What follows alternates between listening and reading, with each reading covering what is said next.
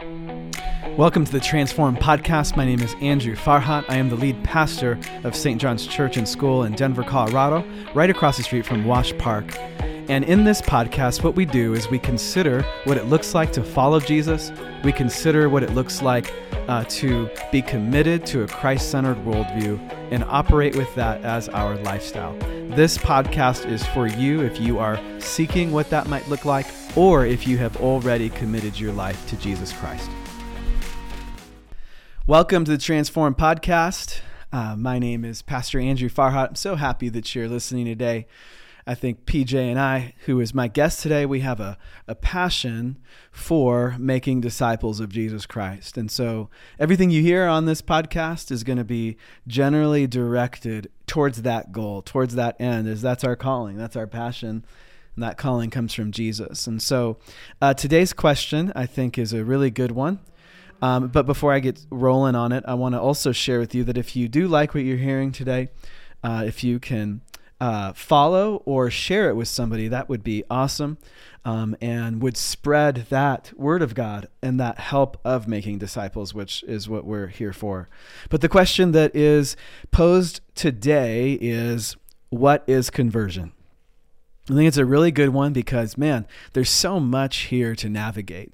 You have questions of baptism, questions of the so-called sinner's prayer. Am I really saved? Are you really saved? And so there's a lot of questions pertaining to this one, I think. Yeah, well, I think it's one that within Christianity, you'll see different answers, even within the same denomination, just different takes or like slight language use. I think that's a big part of it. And for a lot of people, it's pertinent because at the simplest form, conversion is becoming Christian. And so it's pretty pertinent to any Christian of, how do I become Christian? Have I become Christian? How do other people become Christian? What should I think about that? What should I look to? And so it kind of touches the internal part of a Christian's life. Absolutely. And so, PJ, let's just start with the question. What is conversion? Yeah. So I gave a basic kind of simple answer of becoming Christian. I guess another way that Scripture talks about it is moving from death to life. And so we believe that because of the fall, all of us are born spiritually dead, that our hearts are disconnected from God. We don't have the faith and trust in Him that we should. And so conversion is that transition, that change from being in a state of spiritually deprived and dead to spiritually alive, trusting in God, knowing Him and His Son Jesus, believing in Him, and all that comes with. Scripture uses a lot of different pictures, a lot of different language, but that's generally the gist of what it is. It's to become Christian, to start believing, to trusting God from a state of not believing. And would you say like Ephesians chapter 2 kind of describes this a bit when it says you were dead in your trespasses and sins? Yeah. And then it goes on to talk about the good news. Exactly. Like you were dead. And the funny thing about a dead person is a dead person can't make themselves alive. Somebody else has to revive them and bring life. And that's Paul uses that in Ephesians to describe you're as good as a corpse on the floor, and yet God in His grace has come and has brought you to life. And so now you have, and Paul will use this in like Romans and talk about how you were dead to sin, but now that you're alive to, buried it with Christ, you're now living a new life with Him. And so we get to walk in the newness of life. So it's worse than the bondage of the will. Yeah. Like it's like your will's dead. Yeah. Well, that's what, when we talk about like whether you can choose Jesus, and this is maybe not the route we were planning on going, but, the long-term Lutheran answer and Christian answer, we believe, has been that not only can you not choose God on your own without His help and His grace first, but you won't choose Him. Your heart will always choose yourself. It'll always choose idols of your own making in this world. As the Old Testament talks about things carved by human hands. We'll put our faith and trust in that. We will always choose that unless God first acts upon us. He did so in the sending of Jesus, and He does so in our own life through His proclamation of what He's done, through baptism, gifts like that. So it's not that we're saying you shouldn't believe in Jesus if you're considering it. You should. No, however, if you do get to that point, it's the power of the Holy Spirit that brought you there, and it will cause you to marvel at the grace of God in your life even more, because you know that His grace really worked in your life. And so, all right. And so also, I think we do have to also bring in baptism into this equation. I think because baptism has been abused in the Christian church historically and at times at different points in church history, I think that there's different denominations who have just said it's an outward sign of an inward change. Yeah. It's no longer should be believed as something that accomplishes something in terms of what we're talking about spiritually. However, if you were just to look at the New Testament, does baptism have any relationship to conversion? Oh, definitely. And this is where, when you look at Pentecost, so that's the birth of the church, Jesus has ascended, his apostles are waiting for the coming of the Holy Spirit. Holy Spirit comes down, Christian church is born. Peter gives this rousing sermon, talks all about God and his work and his sending of his son Jesus and the resurrection. And then the response by the crowd is, all right, it says they're cut to the heart. So they're moved. They realize, oh, geez, this matters. And they ask, brothers, what do we do? And Peter responds, repent and be baptized for the forgiveness of sins. So turn to God, turn away from your other loves, your other sins, turn to God, and then be baptized. And that baptism is that regeneration. Paul will talk to this like this in Titus, where he talks about being washed by the waters of regeneration.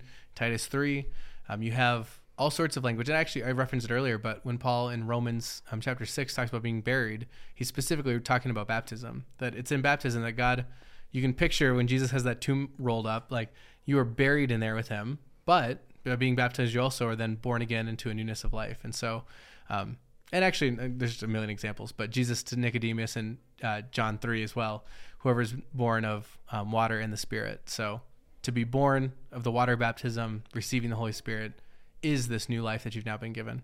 Okay, very good. Very strong Bible passages there. And what you see, I think, in Acts chapter 2, when Peter says, repent and be baptized and you will receive the gift of the Holy Spirit, is he is now differentiating Christian baptism from John's baptism. So John's baptism, there was no Holy Spirit yet that was poured out. We don't talk about that enough. We conflate those two a lot. Those are two different baptisms. Absolutely. Absolutely. And then the Holy Spirit is promised to come when you are baptized, according to Acts chapter 2:38.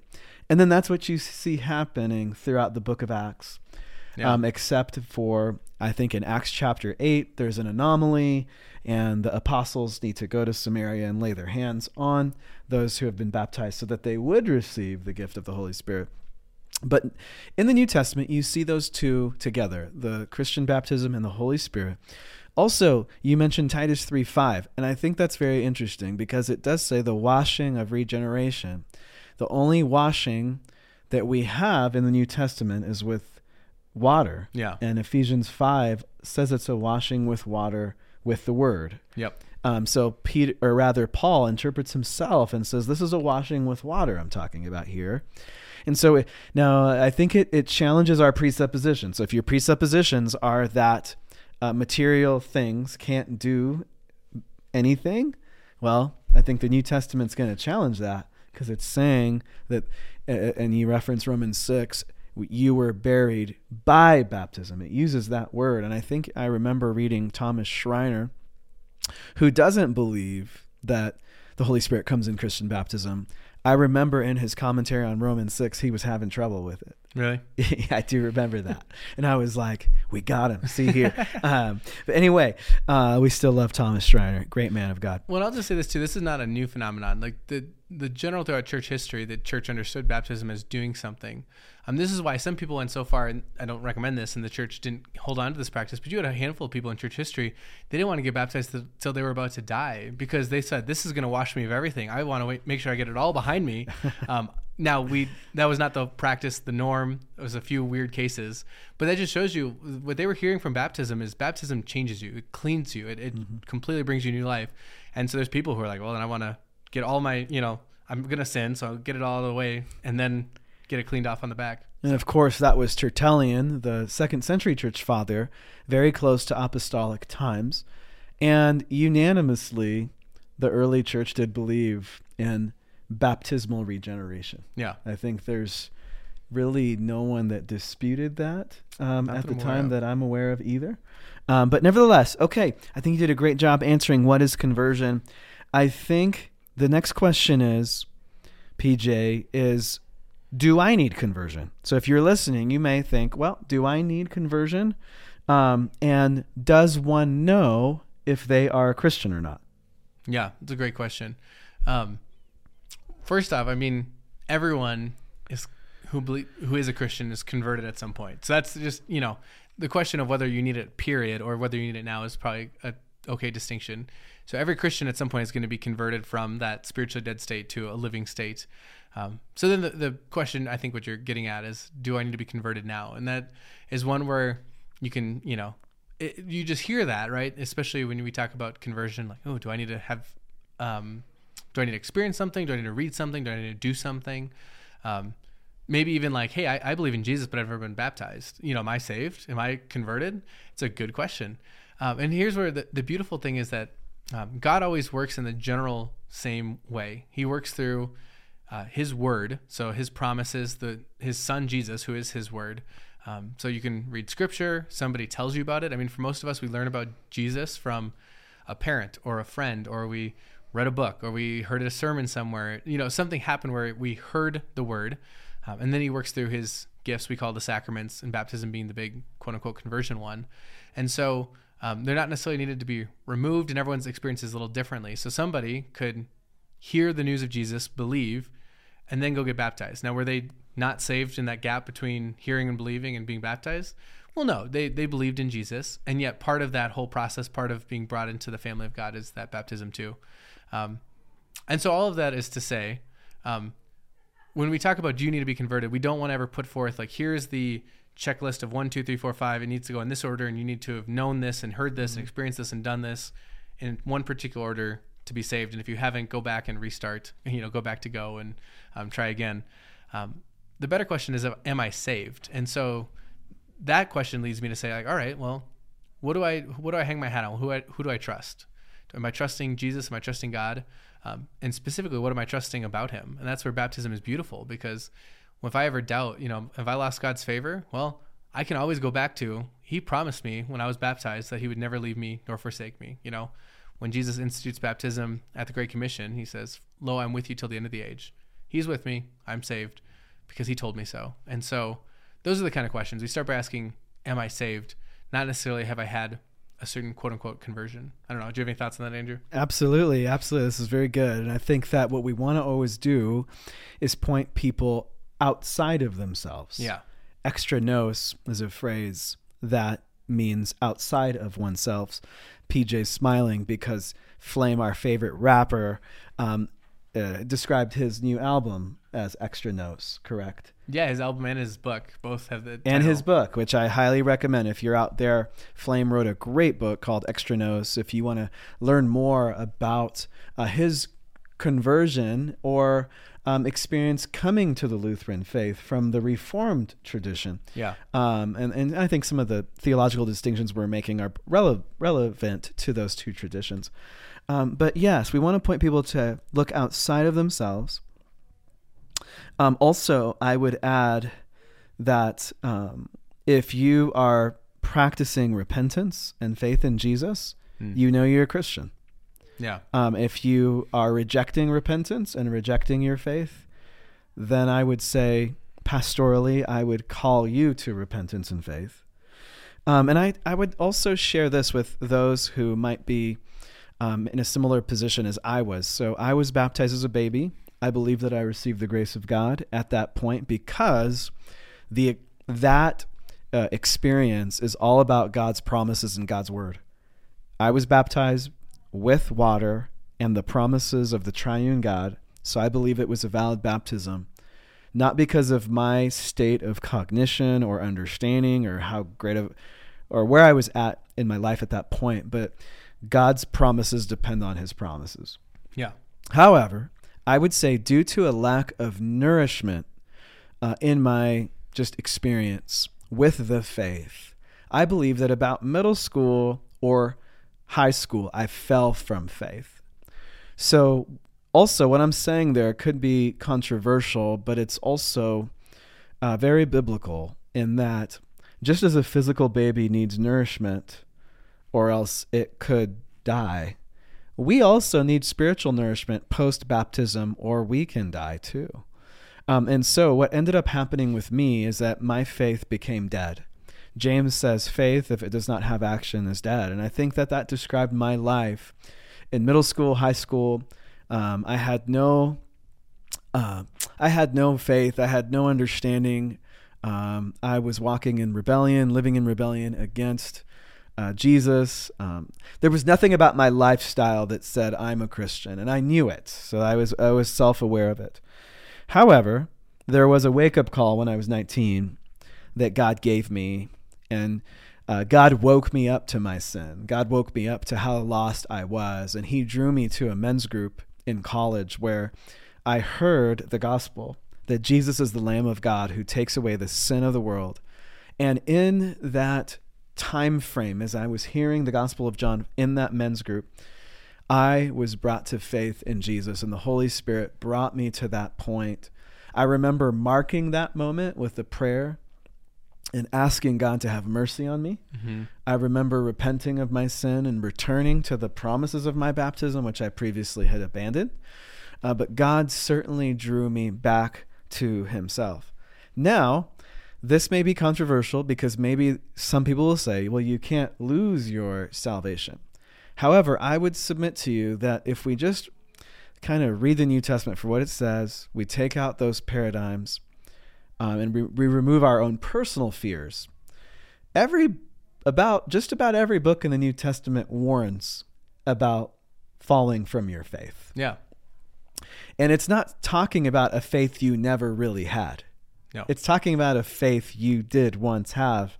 A great example is, I believe, Hymenaeus in 1 Timothy 1, who made shipwreck of his faith. Paul's not saying that this was like a hypothetical faith that he thought he had. He's saying, no, this guy used to really be a believer, and now he's not. Yeah. And he's warning us. So the warnings of the New Testament make zero sense if you can't lose your faith, because it's warning us against that fact. And so I had a conversion experience when I was 19, and for some people, they do need to have it because they need a reawakening. Yeah.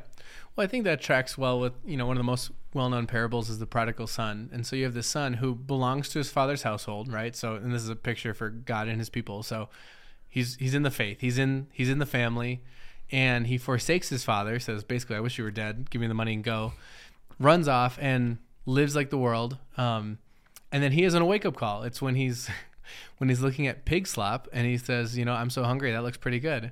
And he's kind of shook awake by what in the world have I done? And he goes back and in a repentant state of like, hey, I won't even ask to be a son anymore. I'll just ask to be a servant. And the father runs out and embraces him and, throws a big party because he says, my son who was dead is now alive. And so you have this picture of somebody who belonged to the family, who was part of it, right? So like a Christian who believed, who walked away, went and lived in a worldly way, forsaking his father, and then was reawakened and came back. And I think what's key about what you pointed out too is, the love that father had for the son never waned, and he didn't have to like readopt him. It wasn't like, hey, you left me, so we need to go fill out some paperwork. No, like you were always my son. You were my son. You basically left the family, but now you're back. And that's why also, we don't have to rebaptize. I love how you described your story, and thank you for sharing kind of your own very personal conversion story. Because for you, those promises God made when you were baptized still stood. You had left them. You were spiritually dead, and yet you came back, and God said, great. Those promises I made? They're there. They're still yours. And it's a beautiful picture. And that's really the story of all of Scripture. You have Israel, God's people. He calls them his children, his firstborn. They leave. They forsake him. They go for other gods. He brings them back, and so on. So it's not like it's not shocking to Scripture to have this picture of God's own people wandering, leaving, becoming lost, dying, and then coming back, being brought back, repenting, and so on. Absolutely. Thank you, PJ. And so hopefully that was helpful to you. But I think many of you who are listening are believers already. And what I would say then, the next question is, what about those around me? Are they Christians, and do they need a conversion experience? And I think that's where I think this podcast could be very helpful. And I guess I will start, and I'll let you piggyback, PJ, Jesus says these words about, as we look at others, you can tell a tree by its fruit. So you know if you're a Christian. How do you know if someone else is a Christian or not? I think what you can do is check out their words and their behavior. Number one, what are they saying? Jesus says, out of the overflow of the heart, the mouth speaks. You can tell what somebody cares about pretty quick if you hear what they talk about. Yeah. And then also look at their behavior. Does their lifestyle look like a Christian? That's actually what we go by. And I hope this helps. James chapter 2, when he says that we're justified by works, that's actually for you as you observe others. James is saying you show yourself before men or before women to be righteous by your actions. So as you're observing others, you can get clues. And with that said, I would qualify this very much with, it's not about how much the people around you sin, because otherwise we're all doomed. But rather it's about how they deal with their sin. Are they repentant? Are they contrite? Do they seek repentance? Do they know their need for God's grace? That's a huge sign as you minister to others and as you care for others. I think if there's people out there that just don't care about God's grace, they don't care about repentance, they don't care what God's word said, I would say pastorally, I am concerned. And then you would want to call them to return to their baptism if they've already been baptized, or simply to turn away from that thinking. Yeah. Yeah, well, I think that's a good distinction. I like how you brought that up, just the observation point. And I think, for most people, they're going to probably identify, especially if you have a relationship. I don't walk around my neighborhood and I don't see the lady walking her two dogs and wonder, like, is she a Christian? Like, I'm not analyzing her. And yet, as I have a relationship with my neighbors, my friends, my family, that's usually when you're going to sometimes have those you're just going to observe, And if I have a family member who says they're Christian and yet they don't appear to be living a Christian life, well, first off, I'm going to probably know if they profess to be a Christian. And if I don't, I should really consider what I spend my time talking to loved ones about. Not that every topic has to be a Bible study, but if you have a close relationship to somebody and they don't know you're Christian or you don't know they're Christian or not, how close are you if the most important foundational part of your life is hidden from them, or vice versa? Not that you didn't need to go to everyone today and text, hey, are you Christian? But just, what do you talk about? It's a call to myself too. But then, if you have somebody who says they're Christian, you have concerns about how they're living, then you, as a Christian, out of love, can come up to them and say, hey, you know what? I'm worried about what you're doing. I worry that this is hurting your relationship with God. And that's where I think what you brought up, Andrew, is so key, is then how do they respond to that? Because if out of a Christian, it is the loving thing to do sometimes, after I've pulled the log out of my eye, to go to my brother and say, hey, I see that speck in there. I just want to check on you. Are you okay? Fully acknowledging that I'm a sinner too. This is not me high and mighty. This is me out of concern and love for you. And if their response is, I don't really care, screw God, whatever, then maybe they don't, believe. And then there's a different conversation than if you have somebody who's, I know I've really tried to stop this, but I'm really struggling. Well, there's somebody with faith. There's somebody who's repenting and in the battle and in the fight. So a lot of it just is, if you have people in your life and you know that they identify as Christian, then you should have no qualms going up to them as a Christian brother or sister and just out of concern saying, hey, I just want to ask you about this. Maybe don't even make assumptions. Tell me, just from the outside looking, here's what it looks like. And I just, as a Christian brother or sister, want to help you. And then their response is going to tell you a lot about what's actually going on in their heart. Absolutely. And I think that I love what you're saying, PJ, because the worst thing we can do is have a lot of, I would consider, false conversions, or people that think that they're in when they're not. And man, we would be doing a significant disservice to people's lives if they thought that they were Christian, but they really weren't, and no one ever challenged them. No one ever corrected them. No one ever spoke the truth in love to them. And so this is important. Some people in your life may need to have an experience where they turn from sin and return to Jesus in a significant way. And I think it's important that we say that. And then, of course, with that said, our goal here is not to be going around as the conversion police, Yeah. but rather we're in relationship. We love people. And when you get in relationship with people, stuff comes up and you want to be invitational when necessary. And then in closing, I do want to say this. This is not all about, did you have a conversion experience back in the day? But rather, I think the New Testament is much more interested in, are you continuously repenting today? Yeah. Where are you at now? We can, get into this and start to say, well, did you ever have that experience where you went through these motions in your life?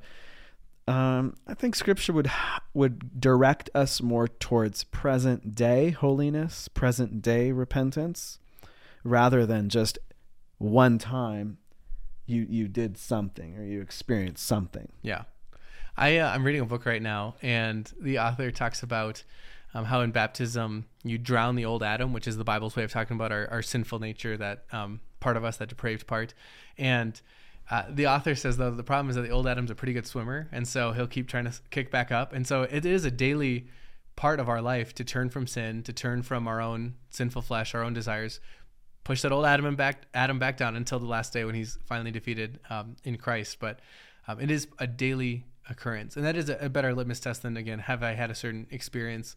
Because for some of our listeners, you probably don't have one specific moment you can point to. I told Pastor Andrew before we got on the podcast that, I don't have any day moment I can point to and say, oh, that's when things changed for me. Some people, you don't believe, and then all of a sudden you maybe go to church with a friend for a while, and then all of a sudden you look back like, I guess I do believe. So everyone's experience can look a little different, but ultimately it's still based on hearing God's word, being baptized, and then daily repenting of our sin and turning back to God once again. And it's just kind of a constant life of that repentance and living in his grace. My wife's a lot like you, PJ, that she grew up with great nourishment in the faith. And so you guys don't necessarily have like this one moment of time. And I think that's a beautiful thing. So with that said, if you were blessed by today's podcast, we'd encourage you to share it with somebody who you think might also be blessed. We invite more of your questions. You could submit those to hello@sjdenver.org. We appreciate your encouragement, and have a nice day, and we'll see you next time.